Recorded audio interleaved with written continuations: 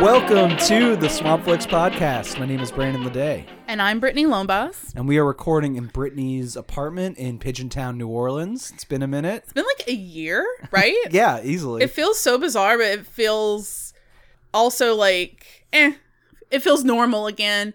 I was really concerned because my dog Nook probably hasn't like seen you in like a year. But she did like a couple of like, zoomies and she seems fine. She does like a bullet run at me sometimes where she just like hurls her entire body. And it's like, there's certain people that she does that for. You're one of them. Like some people, she'll just see them and then like, it's like she explodes in energy and just like runs around like a bullet being shot. So yeah, you're blessed with that. Do you think I come over here more often than your mom? I assume the two of us are like top contenders for most visits. Maybe so. Yeah. But yeah, my mom's a big one and she'll like flip and do backflips and stuff like Hell that. yeah. But yeah, I really don't have people over because like I have like one chair. It's a cozy space in here. Thank you. Yeah, no, it's good. I know everyone's always like, ooh, cool. Like we should like go out on Oak Street one night and stay at your apartment. And I'm like, bring your own chair. Or like you might have to sit outside. I don't know how to say it because I'll tell people I live in a studio and they're like, oh, and I'm like, no, like I live in a studio. Like it's not super tiny, but it's literally like a room. It is, yeah. And we're kind of turning it into like a literal like recording studio too. Yes. I know. And I guess it does well as a recording studio too. Yeah, it's fine. God, I love this place. Yeah. Well, we are here to talk about movies as usual. Mm-hmm. This is the podcast version of the movie review website Swampflix. I've been trying to think about lately like what this show even is, and I think there are like so few people who listen that it is just like a book club. We're like making records of like our like weekly meetings to like discuss the weekly reading, and it's not really for anyone else. I know, but I love that. Like at first, like I forgot who I was talking to, and they were like, "Oh, like so, what do you get paid for this Swampflix thing?" And I'm like, "No." I'm like, but I love it because like it keeps me like invested in the movie world. It gives me something to like keep up with, and also I love like being able to say, "Shit, didn't we talk about that movie in Swampflix? What was it about again?" And I can like go to our own private collective, it feels like, yes, and listen to all of our like thoughts on everything. The very extensive diary of like all the bullshit I've watched over the past 6 years is like the most useful it is to anyone, I think. Every now and then like somebody will like say, "Hey, I listened to like that episode that you shared," and I'm like freaking out and I'm like, yes, shocking. I know. Keep listening. Well, if you do listen to the show and you have any recommendations for movies or like anything you want us to talk about, swampflix@gmail.com. Or even if you want to say that you're listening. Yeah, that you exist. Please. We used to ask people to like rate and subscribe us on like iTunes and stuff, and it's literally been like 3 or 4 years since that last happened, so I'm giving that up. Just literally email us. Just let us know. Let us know that someone's listening. It's like what do they call them? CB radios? Like is anyone listening? Someone's CB handle is Mr. Hot Dog Boy, which is like perfect for that that system. I know. Please, I hope he never retires from trucking. Keep on trucking, please. Mr. Hot Dog Boy. Well, to that end, what movies do you want to put on the public record that you've been watching lately? So I'm gonna start off with a movie that I'm gonna be honest, I didn't finish it because it sucked so much. Whoa. Harsh. Very harsh, and like I'm really open to like watching movies, but if it gets to the point where I'm like, I am bored, I can't focus, I would rather like read my emails to see what coupons I'm getting for shit that I don't need and probably won't even buy. Like that's how bored I was. Those Who Wished Me Dead. Oh, was that the firefighter thriller starring Angelina Jolie? Yes, it is. So it's a new movie. I think it's in theaters because like I watched it on HBO Max, and HBO Max is that thing where it's like this is going to be on for like a month. Yeah, it's like Warner Brothers specific deal. So I saw like Angelina Jolie on the cover with like just, flames around her. She's looking gorgeous. And I'm like, she has not been in a movie other than like Maleficent for like a hot minute, right? I love her. I like her movies a lot. Love her vibes as an actress. I love Angelina Jolie. So I was really excited. It was so bad. So bad. She might have been the only redeeming thing about it. But because she's such a good actress, like everything she did came across as like overacting, and it got really annoying. This movie felt like a straight to Tubi TV movie. Oh, wow. And I was super surprised that it's going to be in theaters, or it is in theaters. That shocks me to my core.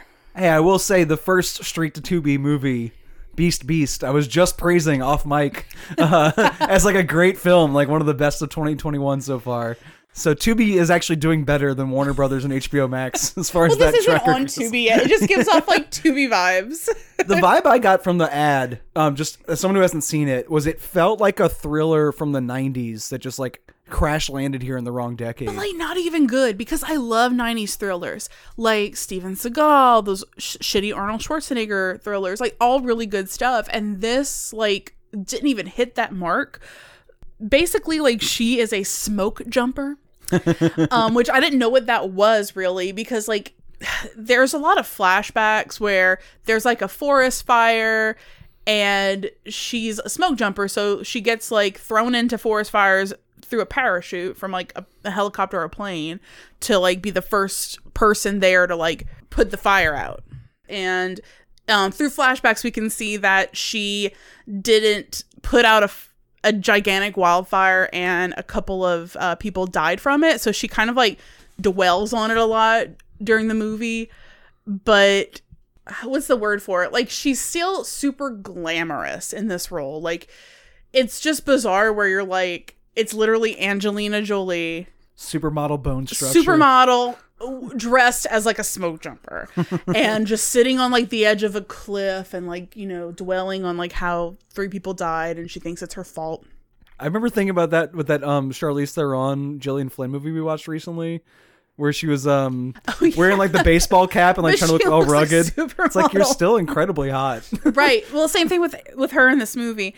And basically there's like some kind of other plot that goes alongside it where there's like these assassins that are killing people and this little boy is escaping the assassins with his dad, and his dad gets killed, and then he somehow finds Angelina Jolie, and then like they're both like trying to find safety together.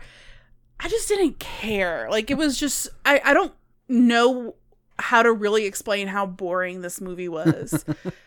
And I guess I'm not in. It felt like, you know how they have those like TV shows where it's like firefighters or fire rescue men and all. It's like, it kind of feels like that where, yeah. I mean, thank you first responders, but like I just don't get jazz watching like people put out fires and save people. I don't know. It's kind of a macho thing, right? There's like a macho thing. Even though Angelina Jolie's like being a model and doing her thing, like it still feels like macho and kind of Does she get some ass kicking in with these bad guys that are tailing her and the kid? I mean, I didn't get that far. Oh no, maybe so. Remember, there's some like third act ass kicking. I just couldn't focus. Like I don't know. I was just so surprised by how like shitty it was. And yeah, so it's disappointing. I like really wouldn't watch it. I definitely wouldn't pay to watch it. Yeah. But I did watch a really good movie that was on Netflix, The Woman in the Window. See, I've heard a lot of conflicting things about this. The general consensus is that it's awful. Like, all critics hate this movie. I loved it. But every time someone describes it, it sounds great. Like, everyone's like, it's awful because A, B, and C. I'm like, well, all 3 of those things sound amazing. So I didn't really read too much with the criticism about it. But before we got on mic, we were kind of talking about, like, movies that came out this year. And how, like, I really haven't found a movie this year that I'm like, oh my God, it's changing my life. It's like one of my favorites ever. Or just a movie I'm obsessed with. I'm not obsessed with this one. I don't think it's the best movie in the world. But it's, like, probably one of the best movies I've seen that came out this year.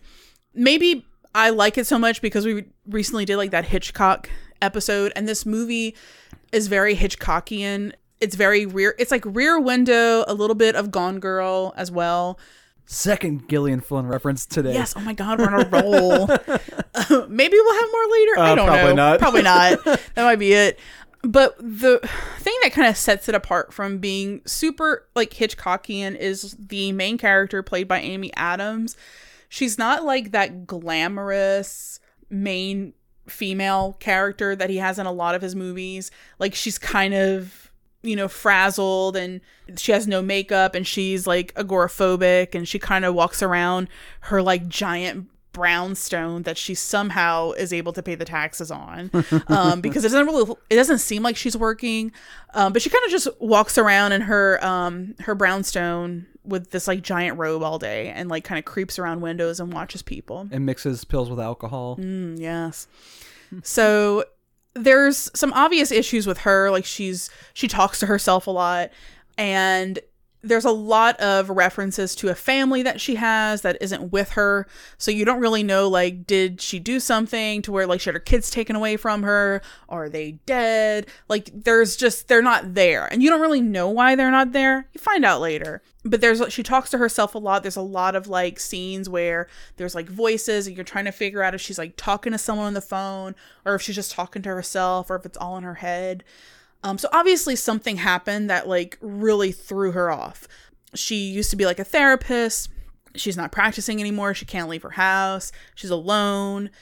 And these people move in across the street and she starts to kind of, look at them through her window. She's the woman in the window. That's what she does. And the little boy, not little boy, he's like 15, 16, comes over and he seems kind of like off a little bit.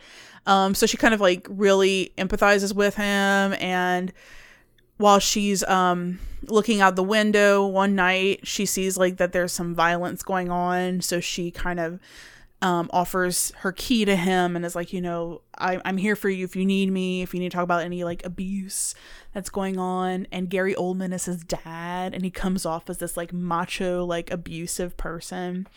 And his mom is played by Julianne Moore. Ooh. I know. And while she's peeking out the window another night, she sees that Julianne Moore is dead, like gets murdered. She sees her get murdered, but she doesn't see who killed her. So she calls the police, which seems to be like something she does because they don't take her quite seriously. Like this kind of feels like her thing is like creeping on neighbors and calling the cops hey, on everything. Joan, what's going on today? Exactly. Yeah. And she says, I saw like my neighbor get murdered, but there's no proof that it happened. And then Gary Oldman's character comes over with his wife, who she thought was Julianne Moore, who she saw get murdered, but it's not. It's I can't freaking think of her name. Jennifer Jason Leigh. So she's like starting to question her sanity, or she's like, are they fucking with me? Am I losing it? But what this, and I'm of course not going to get too much into it because it's a huge part of the plot. What I liked about it a lot is like the way that it's filmed. Like there are these really good scenes where, while she's, taking her pills and kind of like zoning out and really getting into her depression in her brownstone, she watches these old movies like Rebecca or I even think Rear Window might have been one of them, but like all these like neo-noir kind of at least it's noir being upfront movies about it. Yeah. And it's like while she's like in her days, like the whole background of her will be like the movie playing, and I can't explain it, but it's like a green screen, like she's inside of it. Yes. Yeah. And it's just so beautiful. And there's like a scene, the scene whenever Julianne Moore gets murdered, like the blood splatters on the window and the camera zooms in this very like Hitchcock way, like I don't want to say like the vertigo effect, that like pull focus, like but that would be the opposite way, right? It gets like way closer. Kind of, and like the blood splatter feels almost animated. Okay. But yeah, it's cool. It's just cool how like all these different techniques are kind of sprinkled in. Like they don't happen a lot, but they happen, and it's just really beautiful. And I liked it. It's just a good basic classic thriller. And it doesn't have like a lot of bells and whistles, but I like that. It's very straightforward. Some parts are very predictable, whatever. It's a good movie, and I loved it. It sounds cool, honestly. Like, I heard people being like, it kind of starts like a Lifetime movie, and then there's like some Giallo shots. Why does everyone hate Lifetime movies? And it's like, well, that sounds amazing. I know. Like, the thing is when people start saying like, oh, such like a Lifetime movie, like, is that a bad thing? Because they keep making them, and people keep watching them because they're good. Yeah. I want to say there was another Netflix movie recently that was like a ghost story with a housewife. going crazy in her Oh, house. with is that one with Amanda Seyfried? Yeah, that one. I didn't watch it. I heard the same reviews. It was just like, oh, this movie has too many things going on. None of them work. And then as people were describing like the different things, I'm like, well, each one of those things They all individually sounds great. So I need to check out both of those. Yeah. So what have you been watching? Well, speaking of classic noir, you recently had a mix-up with Criterion, ordering a movie called Leave Her to Heaven from 1945. How did you pick that movie, by the way, when you ordered that? My great grandma used to watch it. Ooh. My mama Jane from Aunt Becky's. She would watch like, did she have Leave Her to Heaven and then Backstreet and A Summer Place? And I would just like, she would like play movies all day. And I think like she was going through dementia. So she like watched familiar films. And I think that was just one of them. And it's so fucked up. Like I remember watching it with her and I'm like, holy hell. Like, well, the reason I got it from Criterion was A, like the memories that go with it. And then B, like it's just so good. And it's so ahead of its time with how dark it is. That like I can't really think of that many films from that era that like go there, and films today don't even go that far, I think. Yeah. Well, basically what happened was you ordered the Blu-ray and the case was smashed, and you emailed Criterion about it, and they sent you a fresh copy. Yeah, right? I just emailed them to be like, oh, can I just like buy like one new case, because it was a Blu-ray, and their Blu-rays have a very particular size. Like, it's a weird size. Yeah, like you can't just go to like a thrift store, buy like a shitty Blu-ray and like take the cover. And they were like, oh no, we apologize. Like, we'll just send you a brand new one and donate your other one to a friend or the library. Like, oh. Well, I got a sweet Blu-ray out of the deal. I was your library donation. Woo! And I honestly knew nothing about this when I put it on. I was like, I'm going to go in blind and watch this Blu-ray. Mm-hmm. Image quality, fucking insane. It's nuts, right? Technicolor film. And it's so crisp in that Blu-ray, I could see the makeup on the actor's face. It's just like a little too like high definition, but looked fantastic. Jean Tierney, the main actress, she wears this like harsh red lipstick through most of it. So intense. And it was like eye searing. It was fantastic.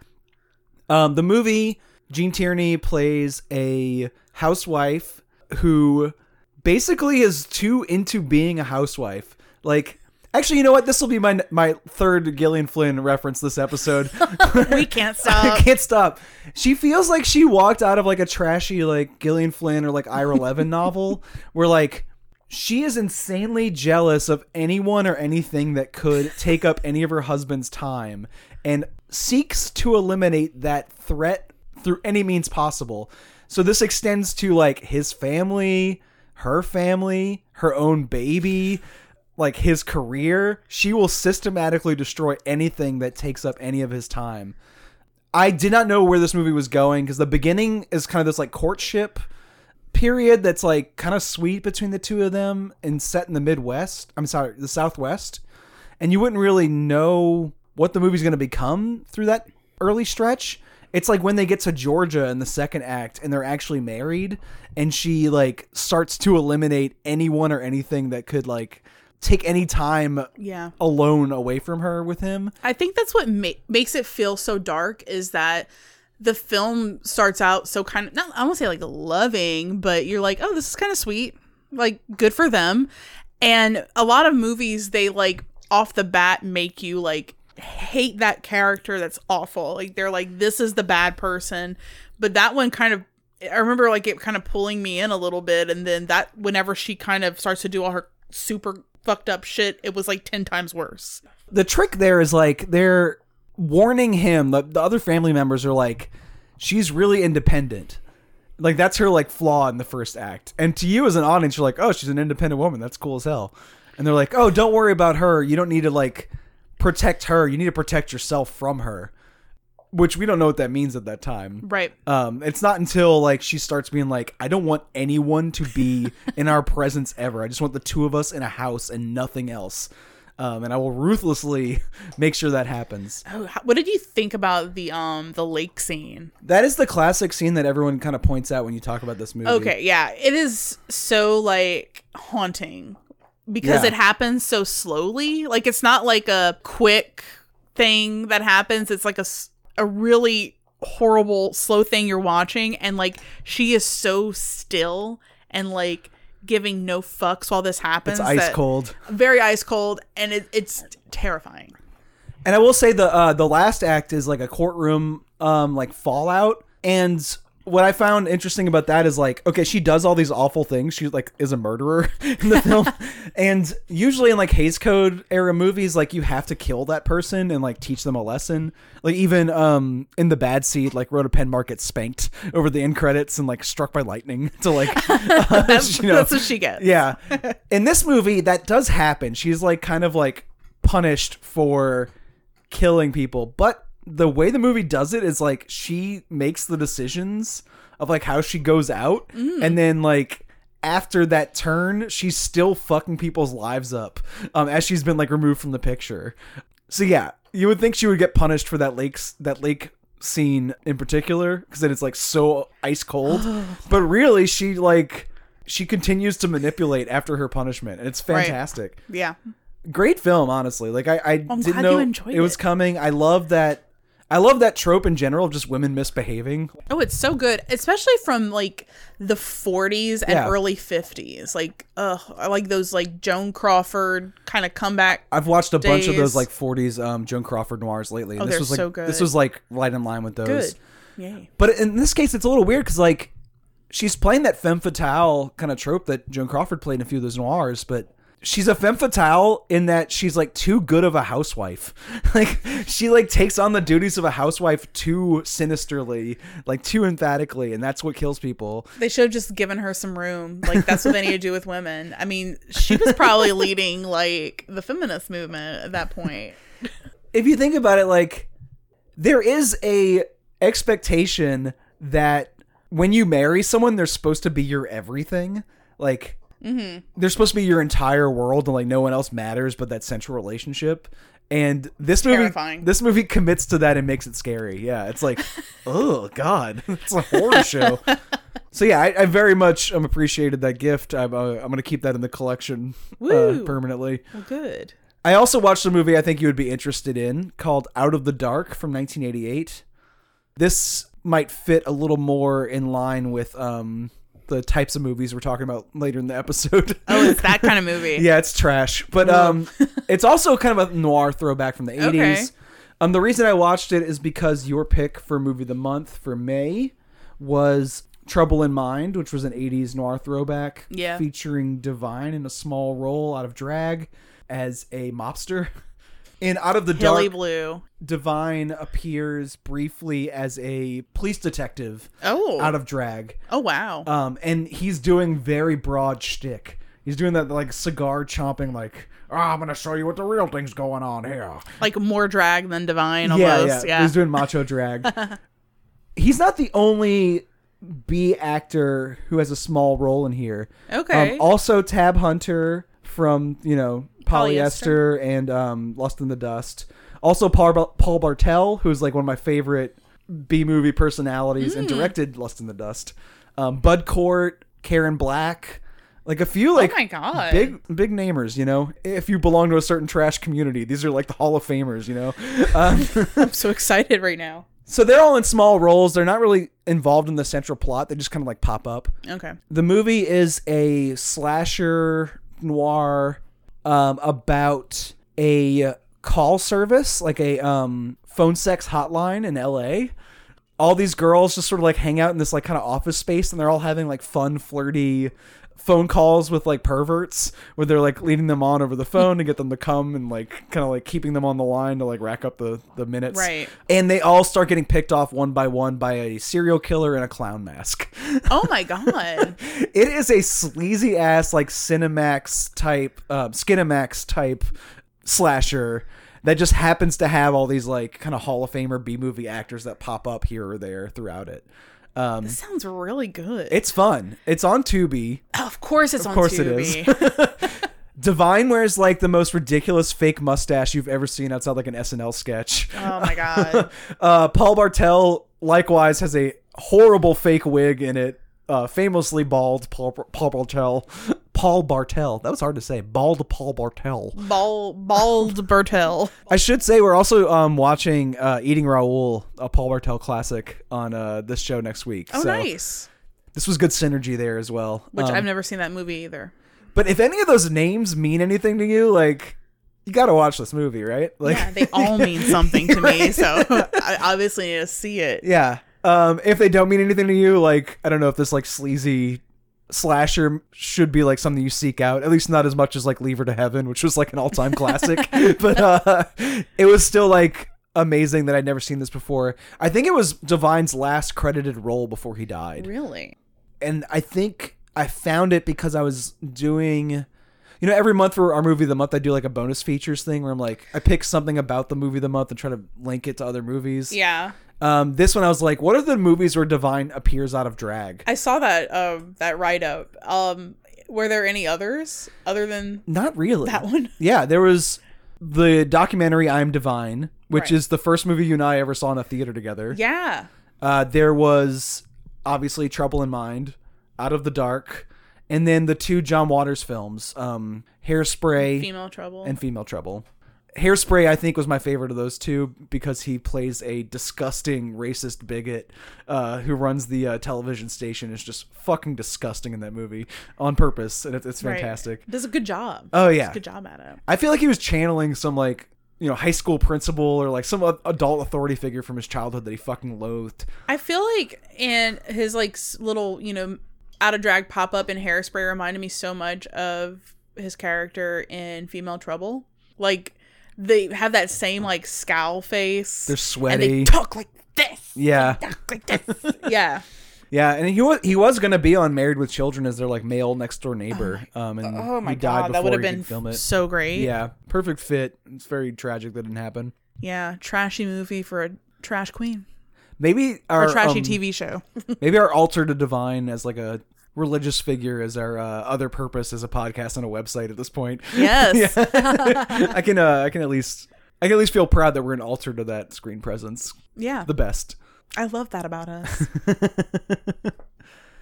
Well, we will be dwelling in trash for the rest of the episode.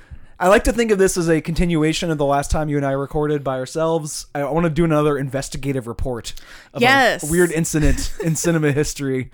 We're going to start with a trashy, sort of anonymous regional horror film from the 70s, and then a documentary made about that movie afterwards that kind of revealed another layer to its insanity. My God. Yeah. We need to come up with like a sign off that's like reporting to you live or something like that. Like I love this. This is like Dateline Swamp Flicks. Ooh. Marshline. Marshline. Coming up on Marshline 2020. Yes. We're going to dig into Digging in the ditch. Yeah. And all that's coming up to you right now. Charlie, get the candles out of the trunk where we keep the magic paraphernalia. Anything you say, Laval. The women remove their clothes and the men form a circle. So I recently discovered this dirt cheap regional horror film from Michigan. God, that's a great way to put it. That's so all you need cheap. to know about it. It's called The Devil Master, also known as The Demon Lover, probably more widely known as that. The version I had Devil Master on the cover. It's from 1977. It was filmed in Michigan by 2 people. One of them went on to have a sort of long career in genre filmmaking. Yeah, didn't he direct one of our favorite movies? Hell Comes to Frogtown. There you go. Yeah. Donald G. Jackson. And if you look up his IMDb or his like letterbox list, it's like this career is much deeper than you would expect. There are like multiple Hell Comes to Frogtown sequels. There's something called Roller Gator, which we definitely have to see. Yeah, I saw that, and yeah, I didn't even like look into it because I'm like, I just can't. It's too much. And we will get more into the behind the scenes who Donald G. Jackson is as this goes on, because that is kind of the investigative side of this episode. But before we get into that, I do kind of just want to talk about The Devil Master, The Demon Lover, as its own movie for a while. It feels like the kind of thing where you would never hear of this director again. Like, it feels like a bunch of 20-somethings pooled all their beer money together to, like, film on the weekends in between partying. There's a ton of, like, slashers and, like, ritualistic satanic movies of this ilk from the 70s and 80s, for sure. It still lives on in spirit through, like, the Matt Farleys of the world. But around, like, the 70s and 80s, like, this was, like... It's like a dime routine. a dozen. Yeah, exactly. But like for no budget regional filmmaking, I found this movie kind of impressive. Like I found it kind of entertaining. You did. I think so. I found it entertaining. I mean, I wouldn't say like, I don't know. I kept thinking like, would you recommend this to someone? And I think I wouldn't off the bat unless it was like one of our people. You know what I mean? Like somebody who actually goes out and tries to find things like this. Let me put it this way. Of all the people we record this podcast with, I'm like, Brittany will be the only one with the patience for this episode. Oh, yeah. I mean, I watched it twice. Nice. Well, I had to watch it twice because I couldn't make out a lot of everyone's face. Yeah. But we can talk about that too. That's kind of unfortunate. The movie's I like know. mostly available in like public domain transfers. It's pretty low quality. You'll find it on like Tubi and stuff like that, or like Yeah. YouTube. It's I'm almost like wondering. So, did you watch this on like Tubi, or do you have like a copy of it? I have a DVD from a or I have a Blu-ray Oh, from a company that only does public domain transfers on their releases. so it's like the same quality, kind of. Yeah. Okay. It's called Gold Ninja Video. This was an extra on a disc from another regional film set in Louisiana called Creature from the Black Lagoon, which is why I bought it, because it was like such a, any dirt cheap horror movie set in a swamp, I'm like, I gotta watch that. Yeah. So in the movie, this is a satanic ritual movie, not a slasher film. That's like the distinction it has in that genre. And one other thing about it too, before we talk about the plot, is like, where's the love? Like the lover. They call him the demon lover in the movie Because he's obsessed with staging an orgy among his friends. yeah. Yeah, true. Like part of I got this not confused, but I think like at first when you said demon lover, I kept thinking of My Demon Lover. Former movie of the month. Yeah, we loved it. And I thought it was going to be a little more on that end. Like I thought it was going to, and like just to kind of throw this out there, when I got the copy of it on Tubi, the description was like a housewife gets sucked into like a satanic cult, and I'm like, oh, like that falls into what I think a demon lover would be like, and it's not like that at all. Maybe that's why I want to keep calling it the Devil Master, because he is like the master of a devil figure in the film. It makes more sense, Yeah. Devil Master. So we're talking about a character named Laval, who has 80s metalhead hair, even though this is the 70s. You know who he looks like? Who's that? Do you remember the Beauty and the Beast TV show in the 90s with Ron Perlman? And Yes, he was the Beast. Yeah, he's got a Lion He King kind of looks just like Ron Perlman as the Beast. I buy that. And we should say 100%. that we'll get further into this as well, but he is Jerry Yunkins, who is like the producer and co-director of this film. Yeah. And credited in the end credits as Christmas Robbins, is who plays Laval, apparently. So he's got an alter ego. Credits himself as two different names in the movie. Not surprised. Not surprised either. He is a true believer in like the Anton LaVey sense. Like he believes he can conjure the devil through these like rituals among his friends, but his friends are not true believers. They just want to drink beer, and they think that the like ritualistic satanic stuff is just a fun thing you do. Or they're like, oh, he said he was gonna do like some spiritual stuff. Like, Yeah. like they're almost acting like they're gonna have like their palms read, or like it's like a funky astrology thing. Yeah. And they're partying. Like he's upstairs trying to prepare the ritual, and they're just throwing this big case of beer like blowout downstairs, waiting for him to get his shit together, until he comes downstairs and shouts, grab the candles from the box of magic paraphernalia. All the men all the women strip down, and the men form a circle. He wants to stage this like blood orgy in the middle of this living room. And his friends are like, fuck no, we're not gonna have like orgiastic sex for your like weird side project. We're leaving. And he gets super pissy about it. And Super pissed. the rest of the movie is so loose from there. Laval gets his revenge by individually killing his friends in these like nefarious but distanced ways. He like summons this bull demon that has glowing eyes. Honestly, this is like one of the things that really impressed me about the movie. It's like a gorilla suit with these like bull horns, and its eyes glow red, and it always is accompanied by this like smoke machine.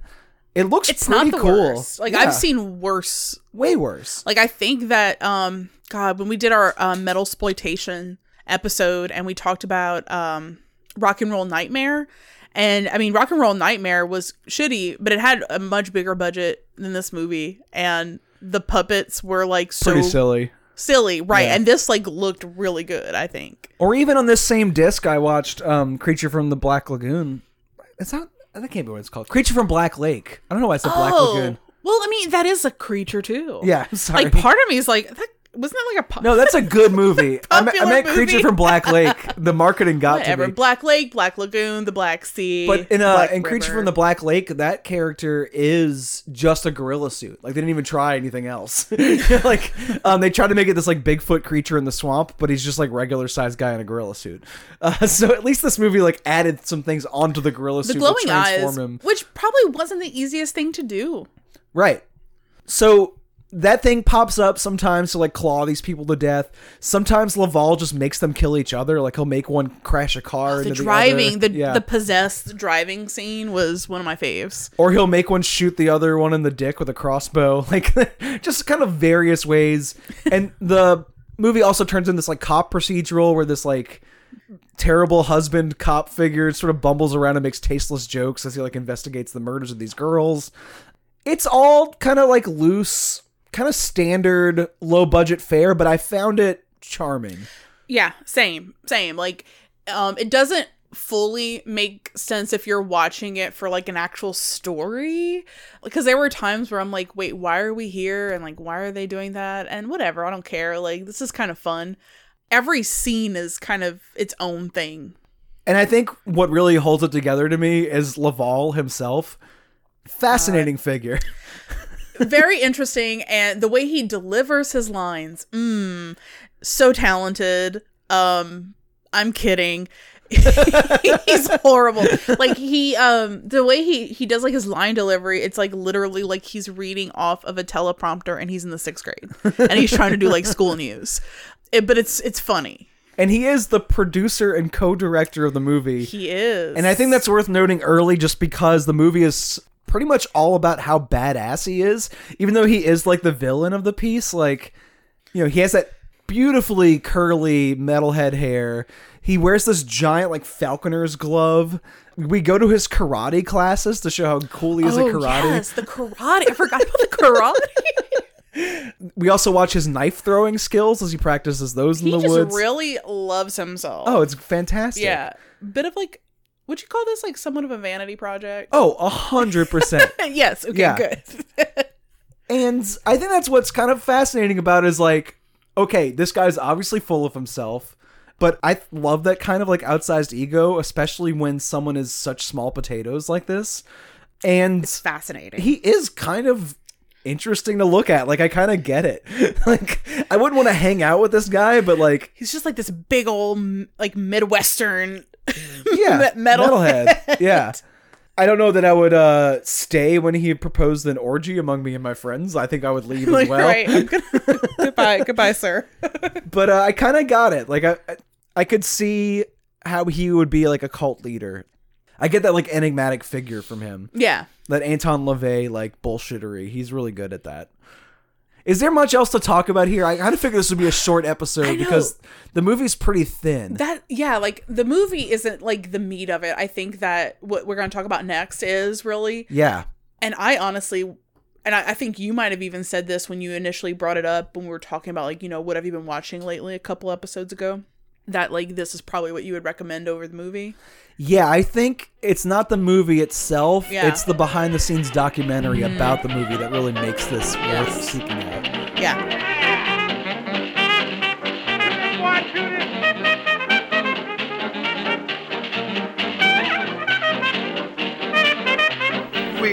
We work well together because we do a filmmaking style called Zen filmmaking, which means we don't use scripts. And it's akin to guerrilla filmmaking, which I'm very No, familiar it's with. much more spiritually based than guerrilla filmmaking. We don't use scripts. Cool. We don't use No scripts. And never. you haven't had a problem with getting things to make sense? No, it's been an advantage, actually, not having to stick to a screenplay. It allows us to have a lot more freedom, and we don't have the restrictions. And it's a lot more entertaining, far more interesting. So 3 years after Demon Lover, there was a film called Demon Lover Diary, released in 1980, filmed by a documentarian named Joel DeMott. Mm-hmm. Her boyfriend was hired as the cinematographer, one of 5 cinematographers who are not credited in the end credits of the movie. They were all cut out. But her boyfriend's like hired, and he brings along his girlfriend and an extra buddy to work as like behind the scenes like stagehands for this production in Michigan. Immediately, Jerry Yunkins, who plays Laval, also known as Christmas Robbins. Oh my God. Let's refer to him as Christmas Robbins. It's a much better name. Moving forward. Yeah. And then Donald J. Jackson, who, we were talking about earlier, went on to like make actual like recognizable wonderful pictures. films. I would not go that far. They immediately treat her like shit as soon as she arrives. Like, they keep talking up her boyfriend as this like great talent, but want to sort of reduce her filmmaking skills to the point where she's a secretary answering phones and like being like a prop master and just being like a gopher, really. And little do they know, like, she made a movie better than the movie they were making. I think Demon Lover Diary is a must-see for anyone who loves documentaries and for anyone who loves movies like Demon Lover. Like, I was charmed by Demon Lover, but like Demon Lover Diary, I was like, this is essential cinema. It is crazy. It is. I can't even talk about how crazy. And I didn't expect it to go where it went. But real quick, when I was watching it, because it's available on YouTube, one of the comments, and even shittier quality, unfortunately, than Demon Lover. It deserves a restoration. Oh yes, well, that's what I was going to mention. Is somebody in the comments was like, "When is Criterion going to pick this up and remaster it?" They should. I mean, they probably should. They definitely should. So who knows? And the thing about it is like that tension between her and Donald G. Jackson is so palpable throughout the movie. Yeah. They hate each other. So really these two movies are like at war with each other. They're like fighting each other as you watch them. To the point where they're like pointing their cameras at each other like guns. That's like a dual standoff. You're like watching her and Donald film each other from across the room. Trying to like out documentary each other. Because he is like, this is his first film. He is a Michigan factory worker at this point, not a full-time filmmaker.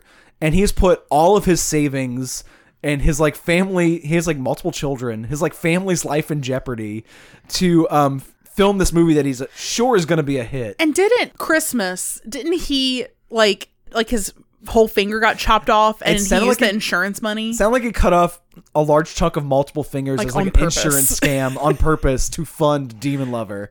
If that isn't like metal, I don't know what metal is. And he took a like smaller payout than he could have if he like took it to court and didn't take a settlement so that he could film Demon Lover faster because they were sure this was going to be a hit.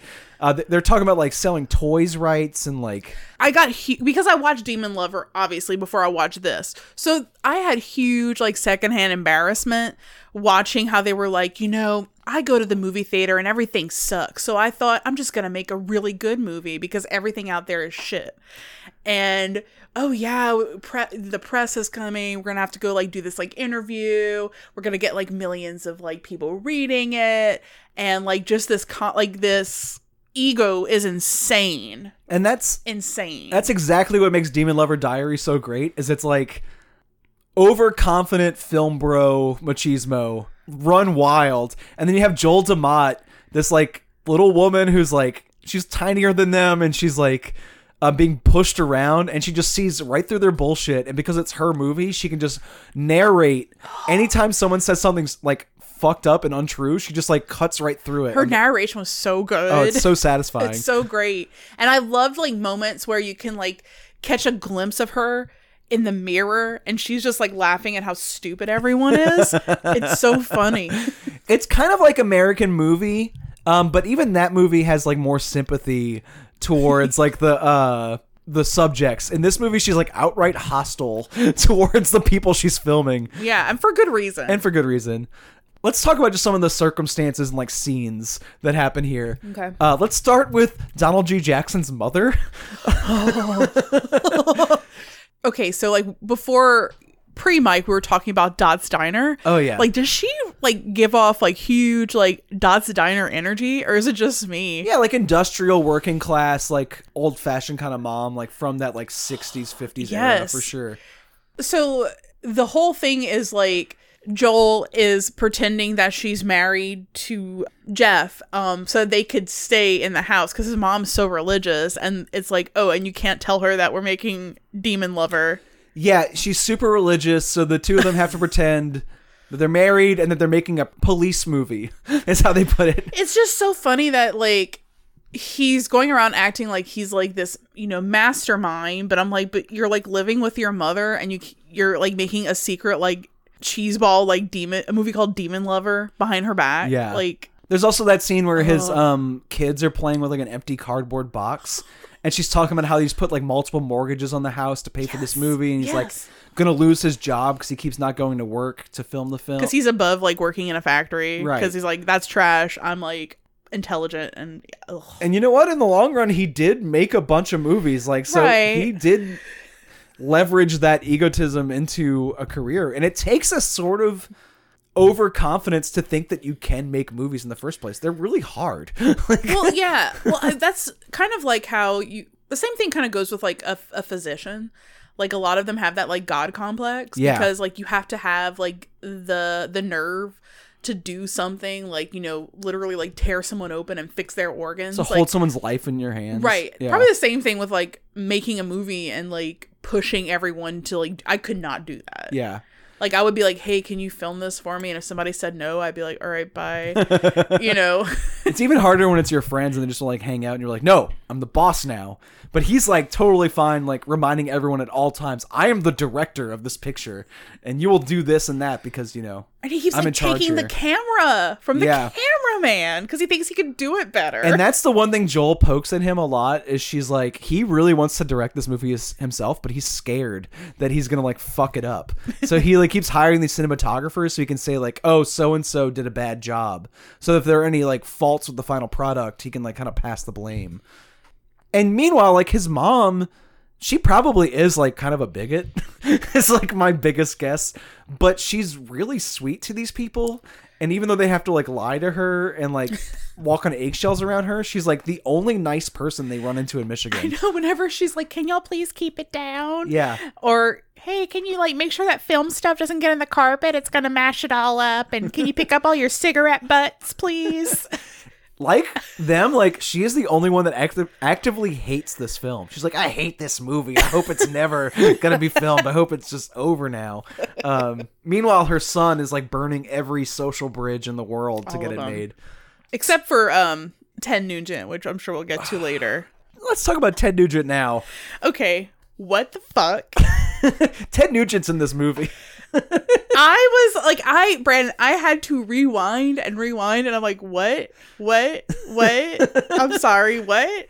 And I knew it was Ted Nugent when I saw all the fucking animal heads on that wall. They go to his like hunting lodge in Michigan. God, so real quick about Ted Nugent.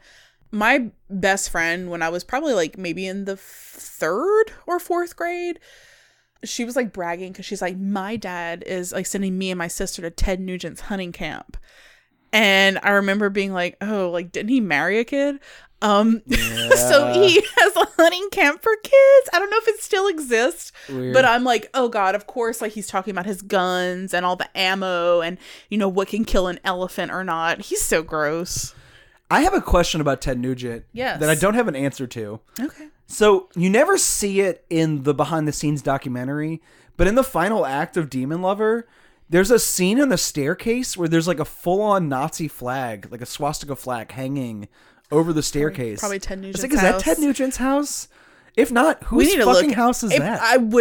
I'm like 90% sure, but we can dig into it. That is definitely his vibe. He is so gross. He's so disgusting. Yeah, recently, Tim Heidecker's Office Hours show, like, they had like a video of him, and of course he's like this major Trump supporter, but he does this thing where he like constantly like licks his lips and like slithers his tongue out while he talks, and it's so gross. Thought I'd share that. I think there's like a scene of him eating cereal with his kid in his lap in this movie. It's so fucking disgusting. Joel DeMont's really like focusing on how nasty Ted Nugent is. It's really funny. Yeah. It doesn't end funny though. Like, no, it's insane. The last 10 minutes of this are scarier than any 2 seconds of the actual film that she's documenting. They get into a big blow up at Ted Nugent's house and decide to run away that night from the film. Like, they're just running away from the set. They're going to go back home to New York with like no money. Just like getting away from Donald G. Jackson. Well, because doesn't the fight break out because like Donald keeps like promising them like you're gonna do this, and like they start to realize like, oh, he's probably not gonna fucking give us any credit or any money, so let's make a contract and like make him sign it. And he does sign the contract. But isn't that where the shit kind of starts? The final argument is with Jerry, because he wanted to light a scene by candlelight by putting candles on the floor. Oh, that's yes. And it was too low light for them to see anything on camera. And if you watch the end product, like, it is fucking hard to see anything on that screen. So he was probably wrong. But they get into this argument, and they're already tense because Ted Nugent's house is a fucking scary, like, redneck fortress. And it ends with them running for their lives, terrified that Donald G. Jackson is going to shoot them dead for like... Joel is like crying. Yeah. It's so scary. Because they borrowed Ted's gun and keep bringing it to other locations. Right. Like that part, I mean, I'm once again not surprised, but they're just like, yeah, let's borrow this, like these guns. And I'm like, who borrows guns? And like, that was freaking me out. Yeah. So they flee across state lines back to New York, scared to stop for gas, like peeking over their shoulders to see if Donald Jackson is like chasing them. With fucking terrifying. Ted Nugent's like elephant killing gun. Yeah, right. Oh my God. So, okay, let's talk about like the reason that they're mad at Donald Jackson. Yeah, let's talk. So he has no plan or no idea what he wants to do. And if you watch Demon Lover, it makes sense that he doesn't. The movie has no structure to it, really. It's just a bunch of scenes. After that initial party where Laval gets mad that no one's interested in the orgy, he just sort of like kills them one by one, and the scenes just sort of feel loose and like improvisational. And it turns out they were. He would go to set every day with no idea what he wanted to shoot, and as a result, the production stretched on for years, like over multiple weekends. 2 years or something like that. And these people come from New York with no money to their name. This is Joel and her boyfriend, and they're supposed to shoot it in like 15 days and go back home. That's like the window of time they have. They lose their jobs over this. They're like, are just like possibly gonna skip rent. And like he promises like, oh, like they're like, we'll do it for free, but you reimburse us for like all of our expenses. And he didn't reimburse them, but he's like, here's $500, which like probably didn't cover shit. And I think the contract they signed is for them to get like royalties on this movie, which now is in the public domain. Like no one's making money off of Demon Lover. Right. So yeah, he's just making shit up on the fly and like acting like he has this grand vision, and they see right through his bullshit, and you're like, this movie will never get made because you don't know what you're doing. Right, because they're like, well, you don't know what you're doing. All the actors are shit. Like everyone, like when they're like doing their lines, they're like, wait, I've messed up. Yeah. Like it's like nobody knows their lines, and you can feel that tension. Like they just keep getting more and more frustrated, where it's like, why are we here? Right. Like where's the end? Like there's nothing coming out of this. One of the bigger blow-ups in the middle of the movie, this is when he bribes them with the $500 that they cannot say no to because they're dead broke. Right. They go to film these three girls having like a slumber party, and then in the middle of the scene, one of the girls starts spraying shaving cream over her friends, and it gets all over the fancy lenses that the cinematographer like makes his living off of, and he gets super pissed, and he's like, you damaged my equipment. I gotta go. Like, I'm doing this for free. I'm losing everything, and you're fucking up like the only thing I have that helps in my livelihood. And he's like, oh, fix the equipment, don't worry about it. And I'm like, oh God. He's like, and I don't know how he is in real life as a person beyond this, but he just has that like abusive thing. Like when abusers are like, oh no, like you're thinking that this is going to happen, but don't worry about it. I'll pay for it. It's not a big deal. Stay. Like, ugh. They're not at all comforted by anything he says. They just need money. They can't go home. They're basically like being blackmailed and held prisoner because they have no on the set of gas. Demon Lover. Yeah. It's just a wild film. Like, I'm trying to think of other examples. There's like a sequence where the third wheel that like goes on the trip with them like gets laid at the house party sequence. Yes. That Joel has like a lot of fun. Finally, she has a project to do that's like her own creative thing, and she basically like tries to get her buddy laid and like hooks him up with this like extra on the set. And films it a little bit. Yeah, and she films a little bit of them hooking up. Now, you might be able to explain this to me because like I couldn't keep up with it, but is it like Kathy, the foster sister, who's Oh, like geez. married but also has a boyfriend, and he has a girlfriend, but she's like doing stuff with her foster brother. Basically, one of the other guys behind the scenes has like 3 wives, more or less. Yes. And one of those wives is also his like half sister. And he's trying to get it set Oh my up so God. that they all live like within a block Incest. of each It's other. here again. Oh, you're right. We cannot escape this. We can't. Yeah. But yeah, that to me, I remember like watching it, and it's so like nonchalantly put in here where I'm like, wait, what? He's bragging about it, but it's like the more he brags, the like grosser it sounds. The grosser it gets. So I think the part of the movie where all this like incest, foster sister, half sister stuff comes out with Kathy, that's like where it picks up like momentum and becomes like insane. Because like right after that is like the Ted Nugent stuff that God. is so crazy. Yeah. I also just want to say, I remember recently looking into Donald G. Jackson. I think I was looking at the Wikipedia page for Hell Comes to Frogtown, and I noticed there were multiple sequels. And I think on the Wikipedia page for Hell Comes to Frogtown 3, I found the snippet about Zen filmmaking. Can't believe they're 3.